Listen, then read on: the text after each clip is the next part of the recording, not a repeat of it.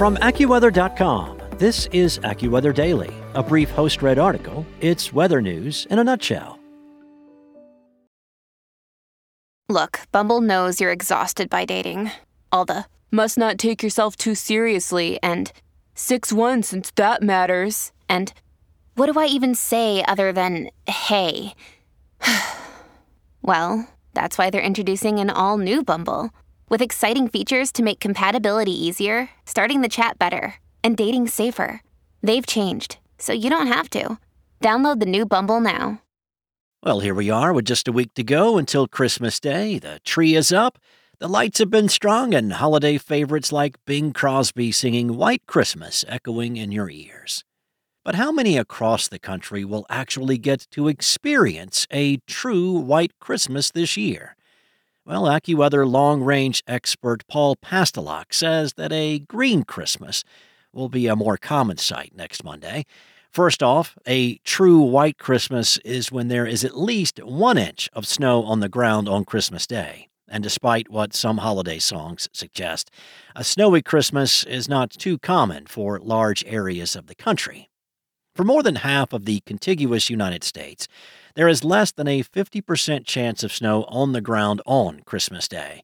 For folks in the Rocky Mountains, parts of the Midwest, and northern New England, a white Christmas is more common than one without a blanket of powder covering the ground. In the South, the chances of a white Christmas are nearly zero, especially in Florida, southern Texas, southern Arizona, and parts of California. Snow lovers may have to keep dreaming of a white Christmas this year, as AccuWeather forecasters say that only a few areas of the U.S. have a high chance of snow on the ground as the calendar turns to December 25th. This includes most of the Rockies and a few pockets of the interior Northeast. Some snow will be possible in parts of the High Plains and northern central U.S., as well as the upper Midwest and areas downwind of Lake Erie and Lake Ontario. However, a lack of snow does not mean that calm weather is in the offing on the days leading up to the holiday. With a record number of people expected to travel this holiday season, weather could make for a bumpy ride. Pastelak said that California will see an increase in wet weather later this week, adding that a storm will track from the southwest into the plains around the 22nd or 23rd, but it will deliver mainly rain to the plains. However, some fresh snow will be possible across the north-central plains.